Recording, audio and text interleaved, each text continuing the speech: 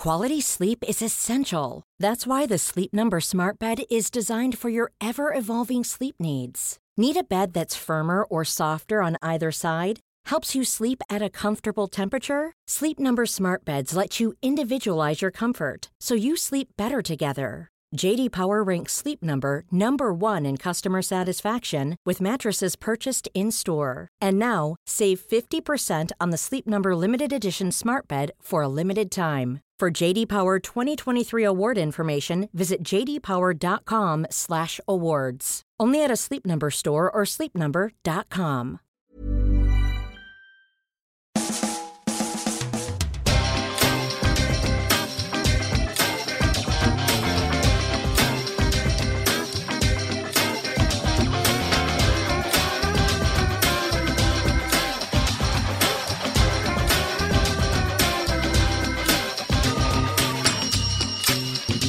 Hello and welcome to a brand new Arseblog Arsecast right here on arseblog.com, a special midweek Arsecast because, as is something of a tradition, after the transfer window closes, I try and catch up with the BBC's David Ornstein to get a bit of insight into what happens during the transfer windows, the business that Arsenal have done and not done.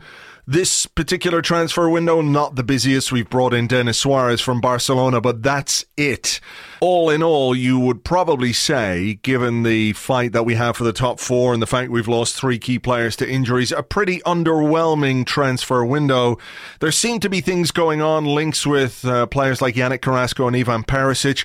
And of course, in the background, there's all the stuff going on with Sven Mislintat. The head of recruitment is leaving the club after a little over a year, and that surely has had some kind of impact on what we did in January and probably what we're going to do in the summer as Raul Sanllehi becomes the man with all the power and all the responsibility. He is the head of football. He is going to appoint his own people, and we're going to see how they operate. The summer is going to be a very crucial summer, but of course Arsenal still have to continue the challenge for a top 4 and the Europa League as well. So I'll be chatting with David now. I was going to put this out first on Patreon for our Patreon subscribers, but I know how popular the David Ornstein podcasts are, so I'm making this free to everyone from the very start.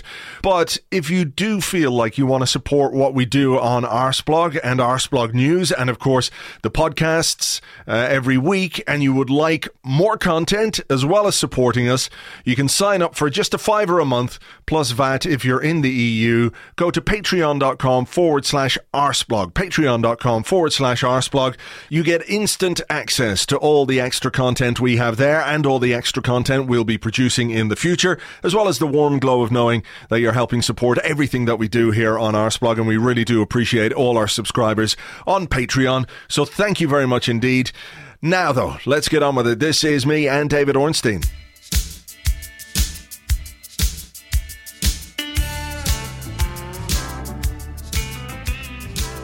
All right, as is now more or less tradition, after the end of every transfer window, I try and catch up with the BBC's David Ornstein to get a fuller picture of what's gone on at Arsenal, and I'm delighted to say that David is here with me now. Hi, David. Hi, Andrew. How you doing? Good, thank you. Let's start with the Arsenal window. For me, anyway, it was underwhelming. I felt Arsenal had defensive issues. We were linked with any number of attacking midfield players. In the end, we got in Denis Suarez from Barcelona on loan until the end of the season with no obligation to buy. Perhaps a signing that indicates the lack of firepower that Arsenal had at their disposal for whatever reason in this last transfer window. Yeah, that's totally right, Andrew. And it's quite difficult to explain the full context of this because the truth is we really don't know it all. The budget, for instance, it was made very clear to me from a very early stage that it was meagre, to say the least. That there was barely a budget. It was pretty much nothing, and I couldn't really believe it when I heard it, even though we know there was heavy investment in the previous 2 transfer windows. I was being told that they've got nothing to work with, a very, very small pot, and that will be for permanent signings, which therefore are incredibly unlikely, for loan signings, and for the associated salaries and agents' fees on both fronts. So that's always going to be incredibly difficult to work with, especially in the January window, when Arsenal have, and many other clubs have talked about it being a window where they'd prefer not to do business. Player values are overinflated. It's always a stopgap solution and a bit of an emergency. You can get good deals, as we've seen in the past, but it was not a deal that Arsenal were targeting when things had been looking good earlier. Yeah. And so the fact that they were sort of forced into action was far from ideal with such a small budget. So Denis Suarez was clearly a target for Unai Emery and Raul Sanllehi in particular. I don't think it was a signing that was universally supported across the Arsenal hierarchy and those who are influential on the recruitment side. But Raul Sanllehi is calling the shots now as the head of football, and of course Unai Emery has a heavy influence and knew him from his time managing in Spain. And so that one was pretty clear and well documented. Many people said Arsenal need to go for a defender. That was never really mentioned to me. I did ask about it on a number of occasions to a number of people, and the only name who really cropped up on that front was Callum Chambers, and that Arsenal had vaguely explored the possibility of bringing him back from his loan deal at Fulham. However, that would have incurred a fee, because he had played a certain number of games that would have triggered a sort of a recall fee. And so that was pretty quickly shelved, given that Arsenal's priority with this small amount of money was to perhaps bring in some reinforcements that could really help them in a more attacking sense. That was their priority, it seems. So then there was... can I ask you, just before we move on to other potential targets, because one of the things that Unai Emery said before the transfer window opened after the injury to Rob Holding was that we might look for a central defender who can help us, but he mentioned the fact that Dinos Mavropanos was coming back and he might be a player who could step up. What's the feeling inside about his quality and his readiness, particularly when Arsenal fans have looked at certain players and certain defenders in this team have chance after chance and underperform? It feels like maybe, particularly with the games coming up in the next few weeks, relatively, on paper at least, winnable fixtures, that it might be time to give him a run out and see what he can do, because he was, let's remember, Sven Mislintat's first signing when he joined from Borussia Dortmund. Yeah, he was extremely highly thought of, Mavropanos, and the idea coming into the season from a number of people I spoke to is that he would challenge for a starting berth at centre-half. I'm not sure anybody quite knew the extent of his injury. It's quite remarkable how long he's been out for. And at that point in time, you had Mavropanos coming into the picture. You had two defenders recruited in Socrates, who had come off the back of a strong season and vastly experienced from club and international football, Dortmund and Greece. And then Lichtsteiner, who, despite ageing, was a free transfer and had vast club top level with Juventus and international experience with Switzerland. So I think Arsenal felt they were pretty well set at the back. Not perfect, but as we know from various proclamations, this was a work in progress over a number of years and transfer windows. So this was just the start. I've asked a little bit about Mavropanos, and it seems that there was some concern in terms of his calmness, whether he was a little bit nervous, a bit anxious when he came on the pitch, and prone to error, and some reservations. So I don't think that the level of regard so far is quite as universal as it might have looked when he was sort of emerging at the end of last season and into the summer. Indeed, of course, Arsene Wenger had kind of scoffed a little bit at his signing at the start, taken umbrage to the fact that it was a player he might not have known about. But then even he, I'm told, came round to the idea as early as the first training session, and the idea of sending him on loan was quickly shelved. So that will be really interesting. Somebody I spoke to feels that he should be thrown in now from the Huddersfield game onwards, Mavropanos, and that will be really interesting. There was no real talk of a defensive piece of recruitment, and I think that's mainly based on numbers rather than quality. Arsenal aren't stupid. They know there are defensive issues, and but they also have a vast number of players, some of whom will be returning from injury. And so it was seen that a January signing would leave them with a difficult problem come the summer of having to shift a number of players. You could say that should be done, and you've got to take those tough decisions. But they have got the numbers there. They do believe they have some quality, and perhaps this is one, I don't know, but perhaps this is one they're looking to sort out in the summer, a department that they'll be focusing on then. Okay, well, I'm hopeful that some of this January inaction, particularly defensively, is because we do have summer targets, and we might talk about that in a more abstract way, because it's very difficult at this point. It's only February to start talking about the summer and what Arsenal are going to do and planning to do, particularly because there's been such upheaval behind the scenes with Mislintat, with Sanyehi, and we'll talk on that a bit in a moment as well. But just some of the other names that went around during the January transfer window. Yannick Carrasco was touted as a loan signing. Ivan Perisic emerged as a loan signing very late in the window, so we can only guess that perhaps it was a last-minute attempt by Arsenal to bolster the squad in an area they thought they were going to need somebody in. And Christopher Nkunku from PSG, who I assume is a player that Unai Emery knows and recommended based on his knowledge of the player from his time with PSG. Yeah, so I was told throughout the window that Arsenal were looking for a box-to-box midfielder and a wide player as their two priorities. And it was pretty clear from early on that one of the options, it's not clear exactly what position he'll be playing, was Denis Suarez. And at that point, I didn't know about Carrasco, Perisic or Nkunku. They emerged as the window went on.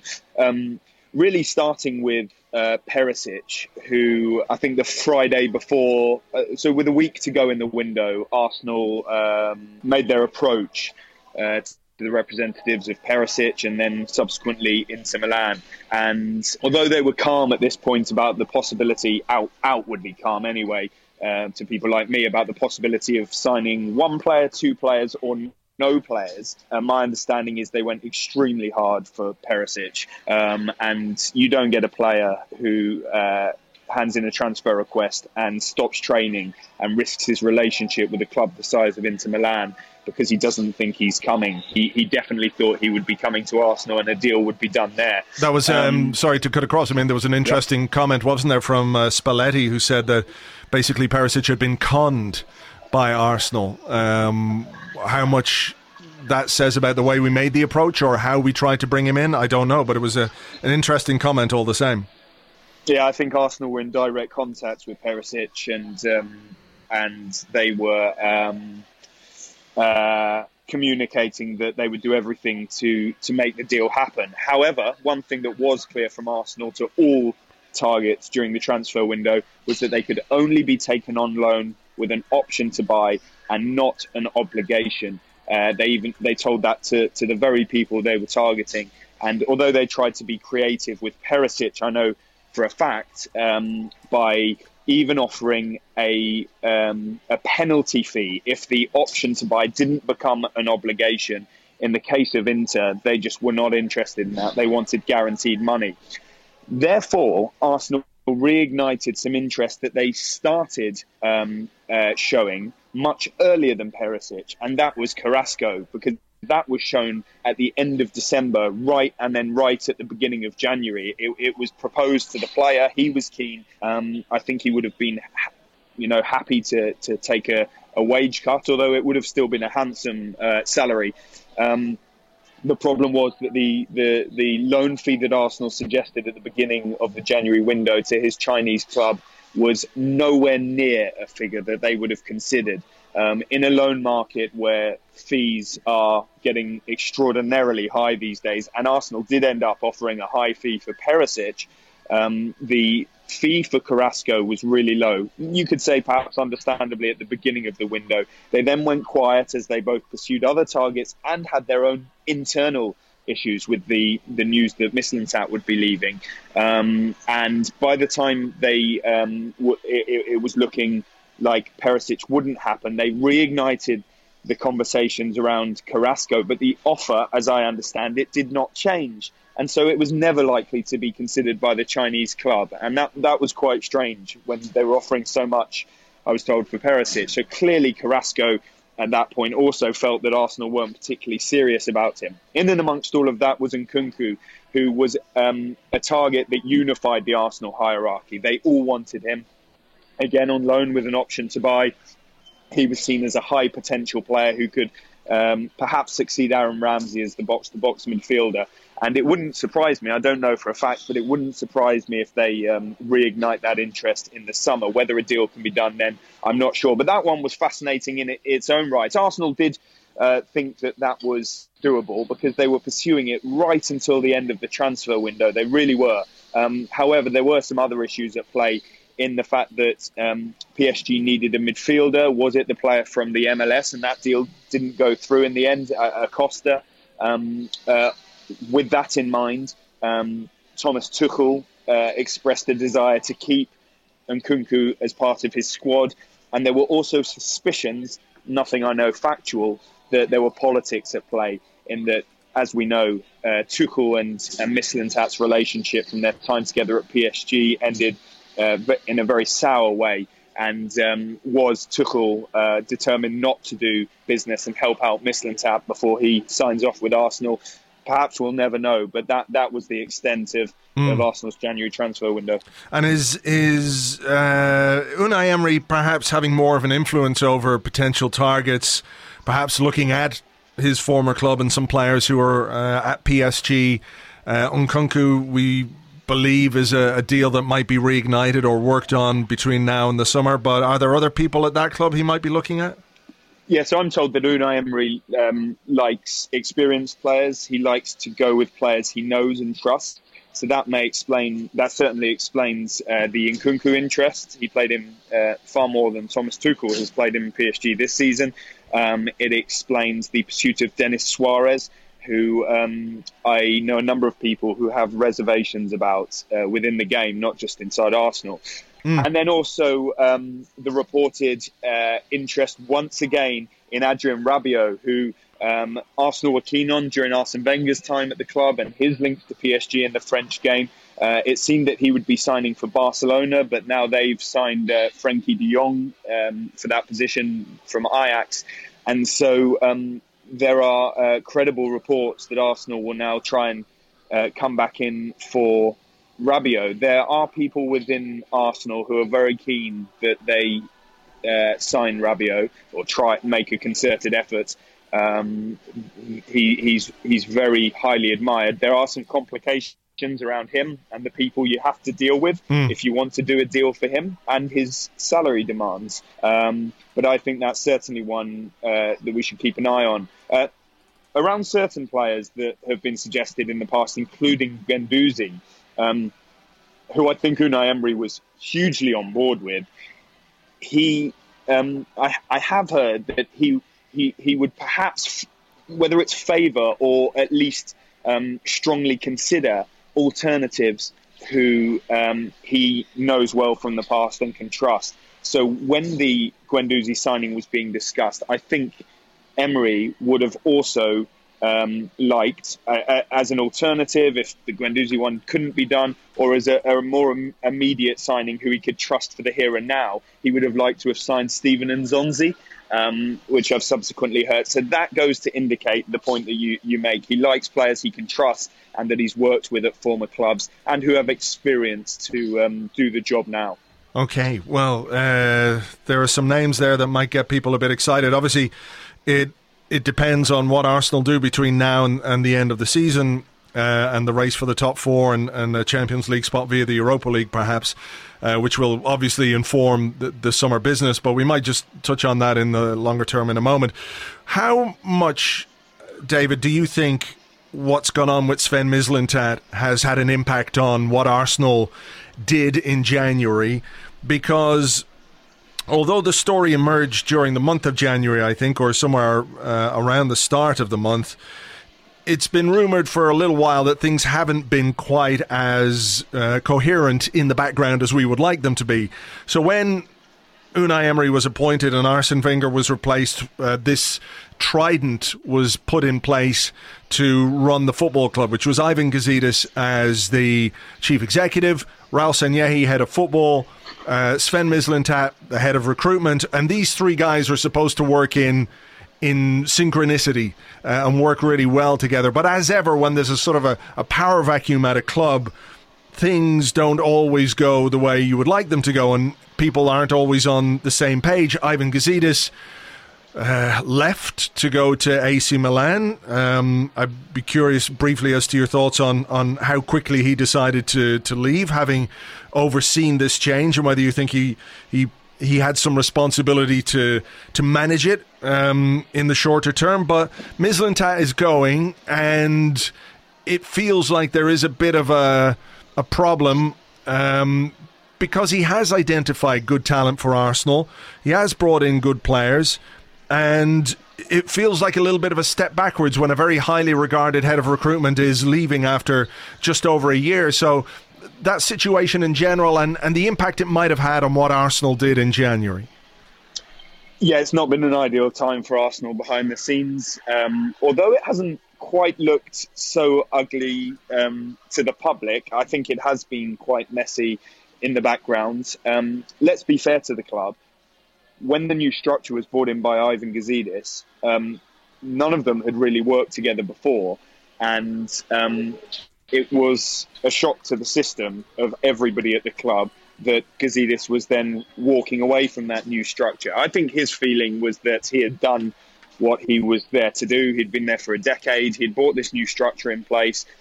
And if he was to stay on for a year, which he could have done, or longer, he would have been doing so, relatively speaking, with his feet up and collecting his salary and not particularly influencing things, because the people he had brought into the club would be doing that.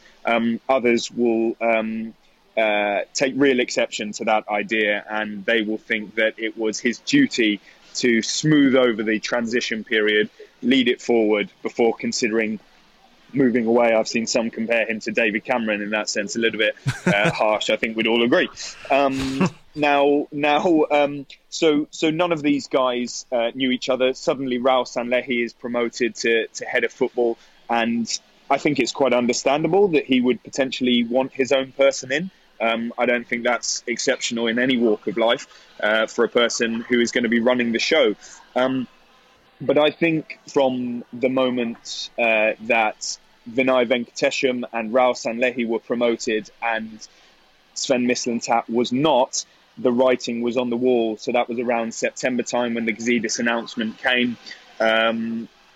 We know that Mislintat was wanting to become the technical director at Arsenal, which is a position we believe they're looking to create. And it was one he was promised, I believe, when this trident was put in place. It was from the Gazidis side of things that he was appointed on the basis of the fact that he would become the technical director. And actually, towards the end of last year, there were stories in certain newspapers which said he was being appointed as the technical director, but that was never officially confirmed. Well, I don't know if he was promised it, and I don't doubt your information on that. I just don't know it personally. What I do know is that he expressed very clearly his desire to take that role, because he felt that he was already assuming many of the roles of a technical director, and he had expressed to Gazidis that he would have liked that position. He therefore would have seen it as a huge blow. That my understanding is that there was no recommendation as Gazidis left for Mislintat to take that position, by which point I think, so we're talking September, October time, that the writing was already well on the wall for Mislintat by that point. One person I spoke to in the game felt that if Arsenal appointed a Spaniard as their head coach, even though Mislintat was closely involved, he was on what was called a three-man panel of Mislintat, Gazidis and Sanllehi, but it was really four because it included Jason Rosenveld, who is extremely influential at the club. Even though Mislintat had that position, there was some in the game who felt if Arsenal appointed a Spaniard, that it would be the beginning of the end for Mislintat, because you would start to see a sort of a Spanish nucleus build, and that might not include him. And some may say that's understandable. And interestingly, Mislintat was one of those who was in favour of Emery's appointment. So it appeared he was thinking in Arsenal's best interest there. And of course, the number 2 candidate was Mikel Arteta. So either way, there would have been it looks like there would have been a Spaniard coming in.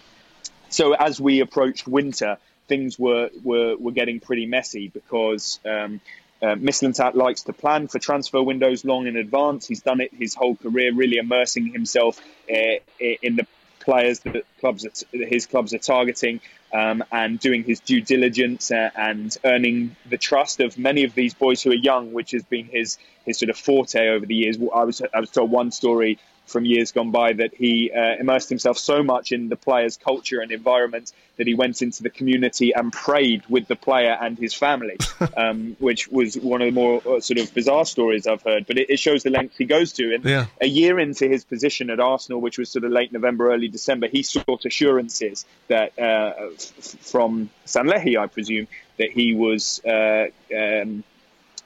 part of the future, so he could start planning.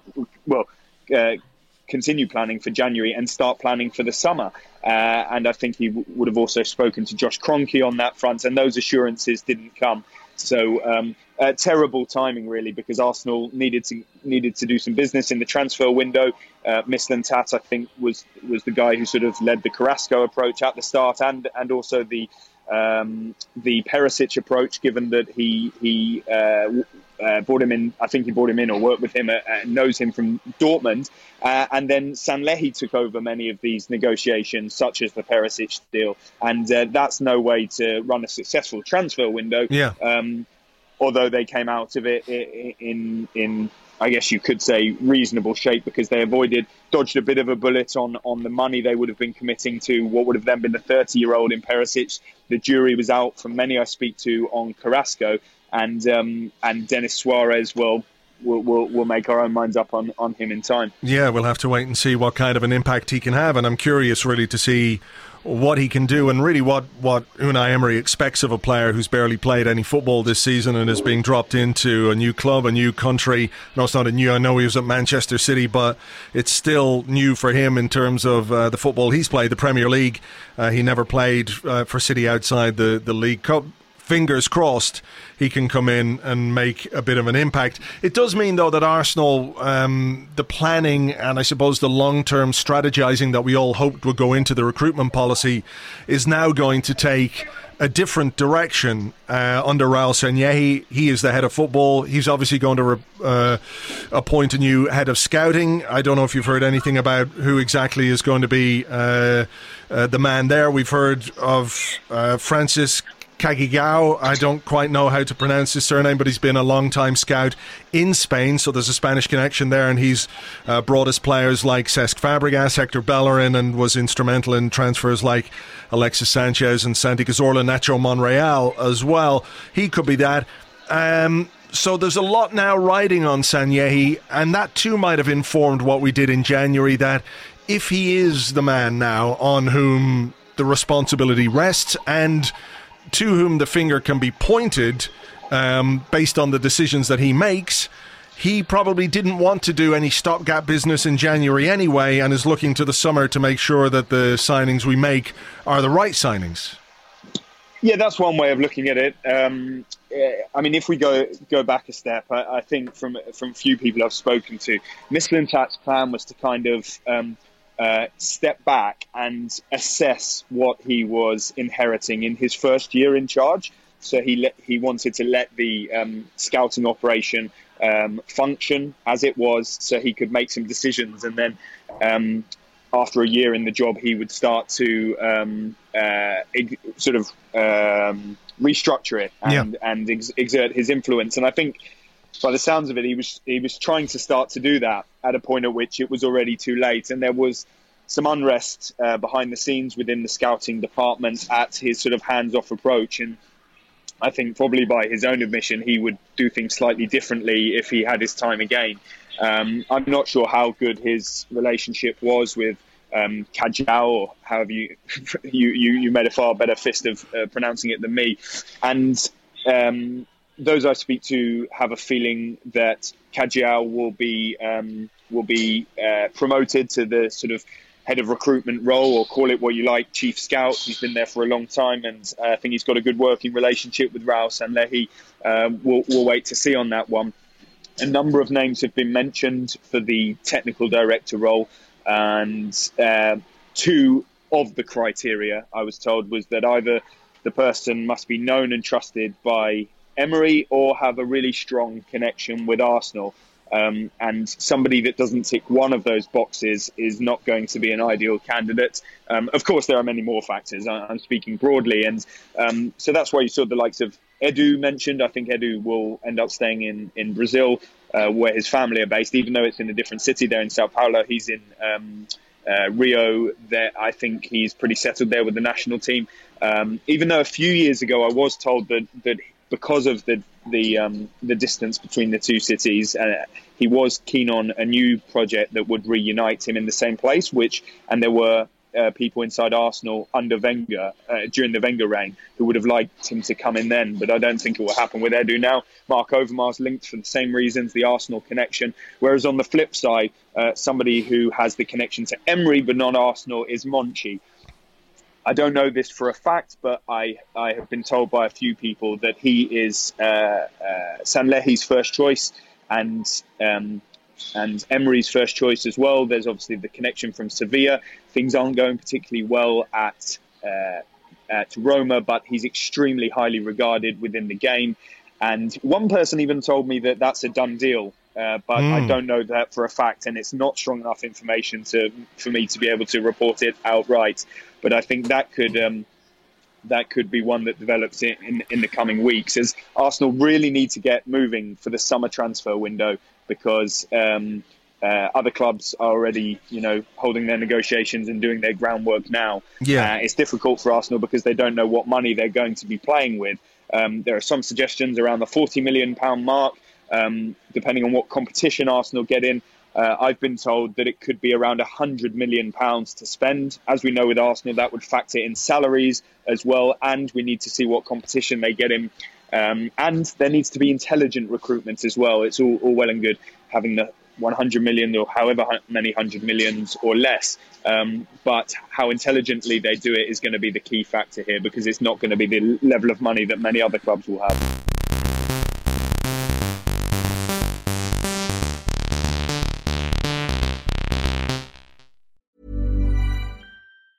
There's never been a faster or easier way to start your weight loss journey than with PlushCare. PlushCare accepts most insurance plans and gives you online access to board-certified physicians who can prescribe FDA-approved weight loss medications like Wegovy and Zepbound for those who qualify. Take charge of your health and speak with a board-certified physician about a weight loss plan that's right for you. Get started today at plushcare.com/weight-loss. That's plushcare.com/weight-loss. plushcare.com/weight-loss. Quality sleep is essential. That's why the Sleep Number Smart Bed is designed for your ever-evolving sleep needs. Need a bed that's firmer or softer on either side? Helps you sleep at a comfortable temperature? Sleep Number Smart Beds let you individualize your comfort, so you sleep better together. J.D. Power ranks Sleep Number number 1 in customer satisfaction with mattresses purchased in-store. And now, save 50% on the Sleep Number Limited Edition Smart Bed for a limited time. For J.D. Power 2023 award information, visit jdpower.com/awards. Only at a Sleep Number store or sleepnumber.com.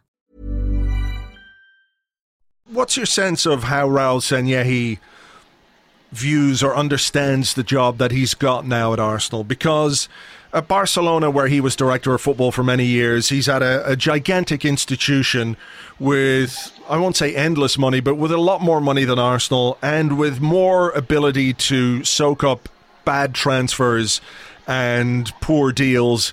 And there were many of those at Barcelona over the years. You can think of dozens, maybe not dozens, but handfuls of players that they've signed for big money who didn't really work out or weren't worth what they paid.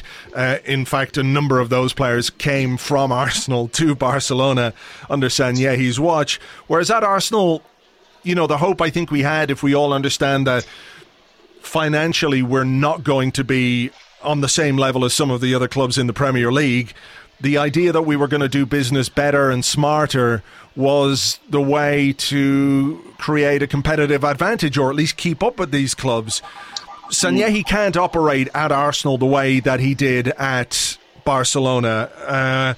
Could that explain the links with Monchi, who in his job as director of football at Sevilla, or whatever exactly title he had at Sevilla, was responsible for bringing in players for very low fees and selling them for very high fees? Is that part of why he might be brought in? Not just the connection with Emery, but this sort of recyclable transfer system that we kind of have to get on, where we bring in younger players, develop them, and if they stay, great, and if we sell them for a big profit, then also not great, but we can reinvest that money back into the team, and that's how Arsenal are going to fund themselves via this KSE self-sustaining model. Yep, I think you've hit the nail on the head there. It's all going to be about intelligent recruitment. And Sanllehi's a really intelligent guy. He's very impressive. He's very experienced. But it will be really interesting to see the sort of players that Arsenal bring in, and whether that hints at his relationship-based approach, whether we see some signings that we can trace back to a certain or a number of agents. And I know that Sanllehi moves in some different circles to some people. You know, Arsenal were very reluctant to do business in the past with the likes of Jorge Mendes, Mino Raiola, and Kia Joorabchian.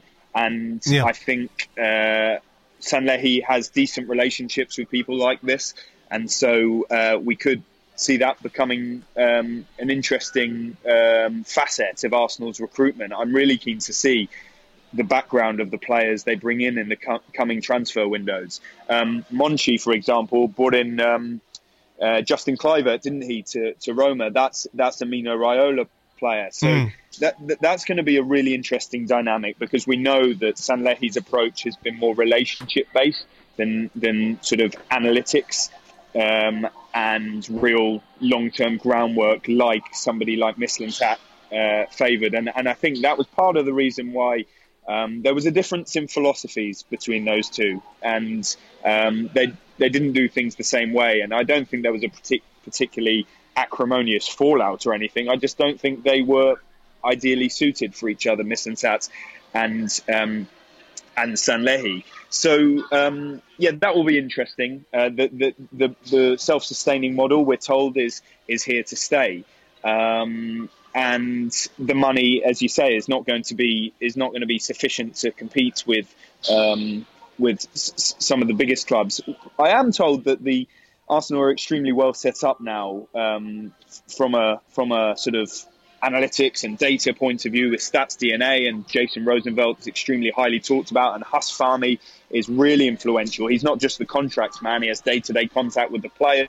He's said to be a shining light at Arsenal that they're very fortunate to have. He gets involved in day-to-day meetings with the real power brokers within the club, and I'm told that on the coaching side, Freddie Ljungberg has impressed. Some would like to see him integrated into the first team somewhat. Per Mertesacker as well, despite the controversy about Per Mertesacker going to an NBA game when his under-23s were playing in the North London derby. I've told that people inside the club felt that was a bit of a nonsense. He's doing really good work and is highly regarded. Unai Emery's coaching sessions are said to be very intense. His number two is a really highly regarded coach by many I speak to within the game. So I think things are set up pretty well for Arsenal, but everything will now come down to Sanllehi and how he can drive the football club forward, because he has complete authority, I'm told.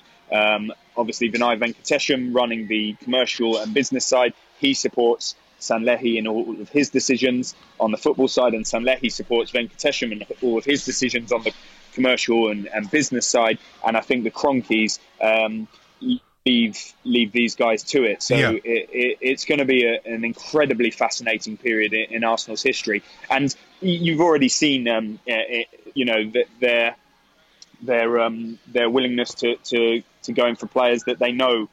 In terms of Denis Suarez, who, as I said, I'm not sure people within the game feel is the right signing for Arsenal in this January transfer window, and the type of player, character, personality to spearhead a drive for the top four. But I think connections will be key in Arsenal's recruitment now, and let's watch this space. Okay, just a couple of things before I let you go. The self-sustaining model, the way that the Kroenkes and KSE are running the club, is not a surprise to anybody. They have 100% control right now.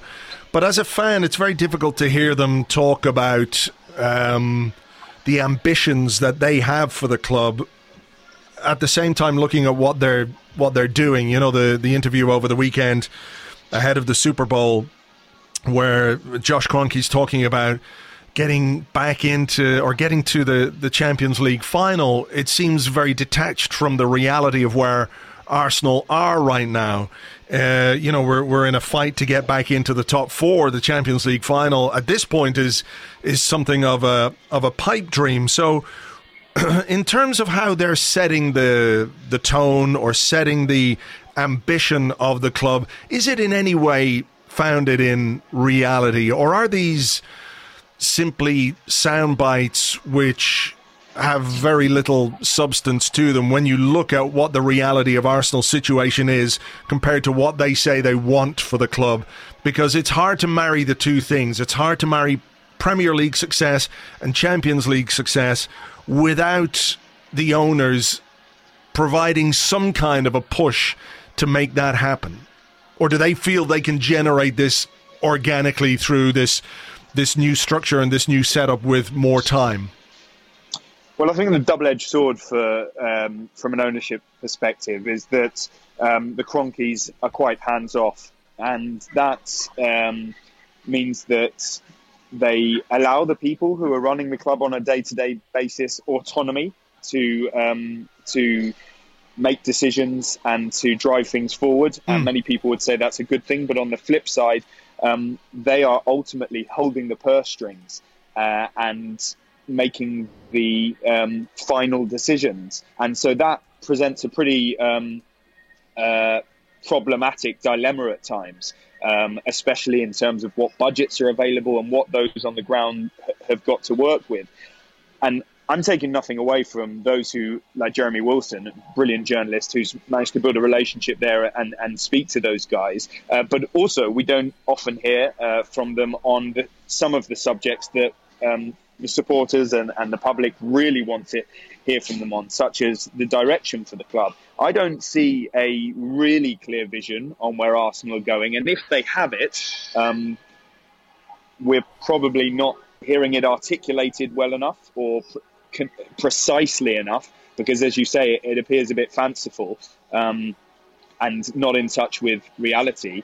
And I don't know if those on the ground are fully aware of what that plan and project is and whether it's being carried out to the Americans' satisfaction. Certainly, those I speak to suggest that I spend a lot of time inside other clubs as well as spending time around Arsenal, and you see the culture, you feel it. And I don't want this to come across as a sort of cheap generalisation. It's just what I felt, but it's also what people inside these clubs have told me, and inside Arsenal. Some of these clubs, you really sense and smell and feel a winning culture, an absolute unequivocal demand to win.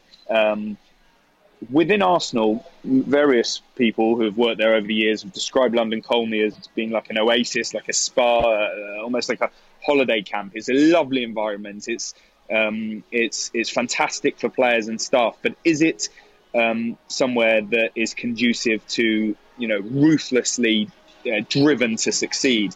And surely that stems from the very top.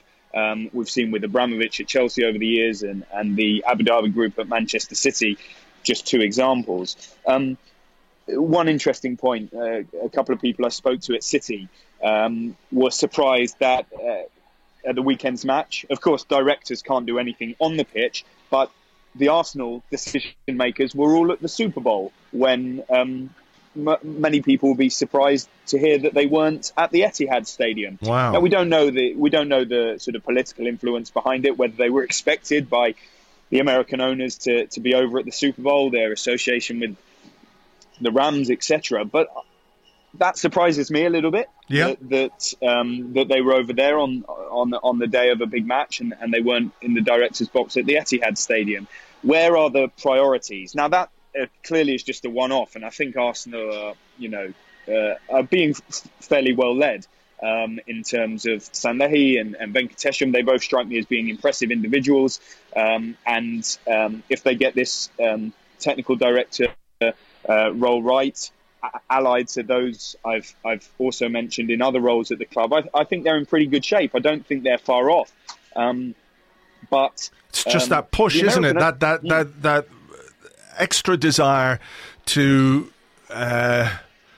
really achieve things. For a while it's felt like Arsenal have been going through the motions, and maybe we're a little bit harsh because it's still only 9 months since Arsene Wenger was announced as leaving the club, and this is clearly a new era and a new structure. But it's long felt to me like that burning ambition which you can get from the very top of the club, which pushes everybody, not just the manager or the players, but everybody within the club, isn't there with the Kroenkes because they are so far away, and because of the way they operate, they delegate, they put people in place to do this. But it feels like they put people in place to do just a good enough job rather than the best possible job, and they don't really give them the backing financially in order to make that happen. Yeah, that is that would appear to be the case, and it's a stark reality that Arsenal are the only Premier League club whose owners have not put a penny in of their own money. But I've got to be quite careful on this because I don't know the exact financial situation, and the likes of Kieran from Swiss Ramble are far more articulate and informed than me. But I don't know the exact situation around financial fair play and whether Arsenal, by taking owner investment, would be getting into dangerous territory around their compliance with FFP and also the Premier League wage increase restrictions. So I'm going to sort of pass judgment on that one. And it's not fair for me to give the benefit of the doubt to the Kroenkes one way or the other. Yeah. We've seen them invest personal money in America. So it really is a fascinating area. But Arsenal, when you speak to them, are very calm. They see this as a project, which is strange that we were all seemed okay with it at the start. It's going to be a few years. I was told that 2019 to 20, the start of that season was when Arsenal were hoping to be competitive again. I was told that a year ago it would take 3, 4, 5 transfer windows. They were very realistic. Emery was a long-term appointment, and perhaps that 22-match unbeaten run was a bit of a curse to him because it seems that many expectations have changed and suddenly people are questioning his suitability for the position. Of course, he's not immune to questions on the pitch, some tactical decisions. There are some things that clearly haven't been done right as he's trying to explore and find his team balance, etc., etc. There's far more better qualified people to speak on that than me. But I think people need to relax a little bit and see how this plays out. Rather than jumping to sort of conclusions in the immediate term. I'm not a sympathiser of the Kroenkes. I know many people that have a very dim view of them inside and outside Arsenal and within the game. The proof is going to be in the pudding over the next year or two. And I'm not trying to duck an answer. For instance, why was there no money to spend in the January transfer window? Well, we know Arsenal spent heavily in the previous 2 transfer windows. We know they have revenue streams coming on in terms of Adidas in the summer. There's been various talk around stadium refinancing, possible covenants, stuff that I'm not particularly au fait with. But the truth is, we don't know exactly why there was no money to spend. It hasn't been communicated properly, either publicly or in private. We don't know the precise sums. I've been told it could be £100 million in the summer. We've been told that in the past, and we don't want to either excite or disappoint people. Yeah. This is a real time of flux for Arsenal. It seems a shame, a real shame, that just when appeared that Arsenal were building in the right direction over the last year, that they managed to have encountered problems behind the scenes with the Mislintat situation, with the contractual problems around Mesut Ozil, Aaron Ramsey. They've got to shift some players out of the club in the summer. I think they will do so. I think Sanllehi is quite a ruthless operator. But it is a shame that aim of being competitive from the start of the 2019-20 season seems like it suddenly has been derailed somewhat. That said, I think that Emery is an appointment who the club are fully behind and will work together with him to get things right. One concerning point I was told internally is that one of the issues under Arsene Wenger was that he wasn't challenged enough by others around the club. He'd built such a power base that his authority and his decisions were never really challenged. I'm actually hearing similar things around Emery, that Sanllehi is a huge supporter of his. He doesn't want to impinge on his areas of authority. And some feel that Emery should already be being challenged more in the way that he challenges many of his players, a healthy environment. Yeah. And if that's a cultural problem within Arsenal, then that firstly may come from on high, and the culture needs to shift. And in any cultural shift, as we know, anywhere in the world, it does take time, and it's not what people are going to want to hear.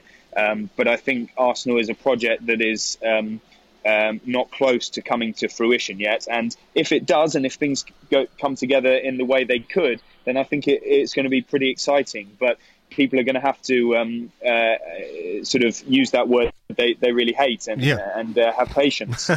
Just very finally, David, I just want to ask you about a story that emerged during the transfer window. You spoke on BBC 5 Live.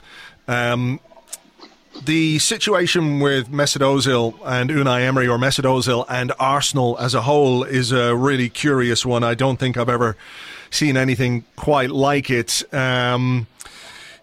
The suggestion to Ozil that it might be best for him to leave the club was the story that you came out with on Sunday at the Etihad. When Arsenal were 3-1 down and trying to get back into the game, Unai Emery left Ozil on the bench and put on Suarez, a player who is clearly not quite match fit yet because of how little he's played this season.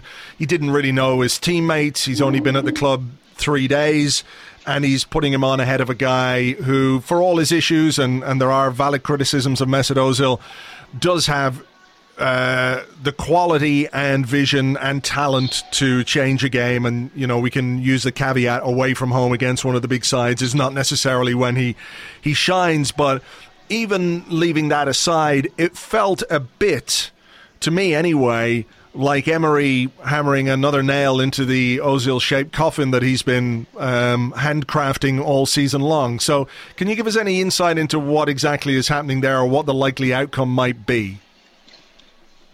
Well, immediately after Ozil signed his new contract, or let's take it back even further, in the build-up to that, there were people inside the club who didn't want him to be given that contract. Could I just ask, did they want him to be given a contract but not that contract? Is there a distinction there? I think there are some within the club who do not feel that he is producing what is required of him and would prefer him to have not been given a contract at all. And there are some who felt that if you're going to give him that new contract, a new contract, then it should be for nowhere near the money that Arsenal ended up agreeing to, by which point Ozil had a strong hand in the negotiations, because Alexis Sanchez was on his way out of the club, and it would have been a pretty tough time for Arsenal if they were going to be losing both of them within the space of a few months. There was very little interest in clubs buying him at that point, but losing him on a free would have been potentially embarrassing for Arsenal. So there were some who were disgruntled with the decision to award him a contract, that contract, take it whichever way you like. They were hoping that by handing him the captain's armband as part of a group of captains, handing him the number 10 shirt, and putting an arm around him after what happened with Germany at the World Cup, that they were going to have a really productive season out of him. But clearly, there have been trouble settling in to the new way of playing under Unai Emery. I think you saw the way he left the pitch during the game at Chelsea in the second game of the season, that he didn't look particularly happy. And then we know, I think, ahead of the Bournemouth game, that Unai Emery had made it clear that he didn't see Ozil being of value in big away games. I've been told that Emery has, at the point at which I said it on 5 Live, around that period of quite a few weeks ago now, had expressed to Ozil that it might be better for him to leave. What we don't know, which you guys have pointed out in one of the Askcasts previously, whether that was the feeling of Emery, whether it was the feeling of the hierarchy, or whether it was the feeling of both of them. I suspect it was probably the feeling of both of them. However, if one party felt it more than the other, I would suspect it was the hierarchy. Not using Emery as their puppet, but expressing their feelings through him, because it's understood that Emery was quite keen to possibly take Ozil when he was PSG coach, and that some vague discussions took place about whether Ozil, as a free agent last summer, and if Emery had stayed on, could have joined PSG, and Emery could have built a team around him as the number 10. So I'd be surprised Emery, the sort of coach who really seems to take pleasure from bringing the best out of players, wasn't up for the fight. I think it was more a financially motivated thing that had come from on high, that this guy's earning £350,000 a week and he's not producing the level of consistency that we would like. If he was, I don't think this would be a particular issue. And Ozil's view was that I'm not leaving, certainly not in the January transfer window. And obviously everybody will see what happens in the summer. I've been told that he's training well, that he's not a problem within the camp, but the way he's being used or not used, I don't know this for a fact, but it would appear that possibly Emery is not playing him for the very reason of encouraging Ozil to seek pastures new in the summer. So to sort of make life so uncomfortable for him that if he wants to play football on a regular basis, he has to consider leaving, and in order to do that, he might have to agree to terms that are perhaps less favourable to him than he's on at Arsenal right now, thus saving Arsenal lots of money. Yeah, we're not privy to the technical decisions here, and you can understand why Denis Suarez was brought on at Manchester City, because he needs to play. He's potentially only with the club until the end of the season, and he needs minutes under his belt. The Ramsey coming on ahead of Ozil. Well, Ramsey's been playing better than Ozil, but he's leaving at the end of the season. A number of the games in which Ozil's not figured. I don't know this for a fact. It's just one possible theory that he's not being played, so that he has no choice in the summer if he wants to resume his career. Then he has to move, and it gets this £350,000 a week problem off of Arsenal's hands. Now, there is also a theory that if he plays, he could play well, and then the fans demand that he stays, and he gives Arsenal a headache in that sense if they've already made their decision on him. But also him not playing potentially reduces his value too. So it's a really confusing situation. There's no clarity around it at all. And it's deeply dissatisfactory for Arsenal and for Ozil, and surely can't go on. Well, look, we'll see how it plays out between now and the end of this particular season. It feels to me like if Arsenal really do want to get back in the top four, finding some way of getting something out of Mesut Ozil between now and then is going to be absolutely key to that. David, as ever, it's been an absolute pleasure. We'll hopefully talk again towards the summer, perhaps, when we might have a clearer idea of who is going to be making the decisions, who the technical director might be, and which players we might be targeting in the transfer window. But as ever, thanks very much indeed, and I'm glad to have you on. Anytime, Andrew. Thank you.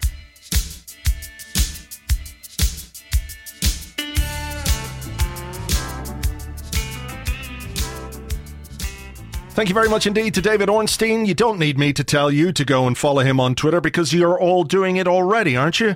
If not, BBC Sport _David, BBC Sport _David. A lot went on at Arsenal in January, and I think if you listen between the lines a bit, things have not been as well run or as coherent as we would have liked, hence possibly some of the inaction that we saw during the month, and whether that impacts Unai Emery and his ability to get the team into the top four, we won't be able to tell in the very short term, but between now and May we'll certainly have a very good idea as to how that has had an effect on our season. Hopefully when we next talk to David, probably sometime towards the summer, we might have a better idea of what the club is going to do and what it can do in the transfer market, because we'll have an idea of what kind of European football we're playing. Fingers crossed it's the Champions League, because I think that will have a very positive effect on the recruitment that we do. It makes it easier to get better players in. Simple as that if you're in the Champions League. So fingers crossed for that. Hope you enjoyed this bonus midweek extra special Arsecast with David. Remember, do give us a rating or a review on iTunes. That would be greatly appreciated. And as I mentioned at the start, if you feel like signing up to become an Arsblog member on Patreon, that would be absolutely great as well. Patreon.com/Arsblog. Until Friday, when we're looking ahead to the game against Huddersfield, take it easy. Cheers. Bye-bye.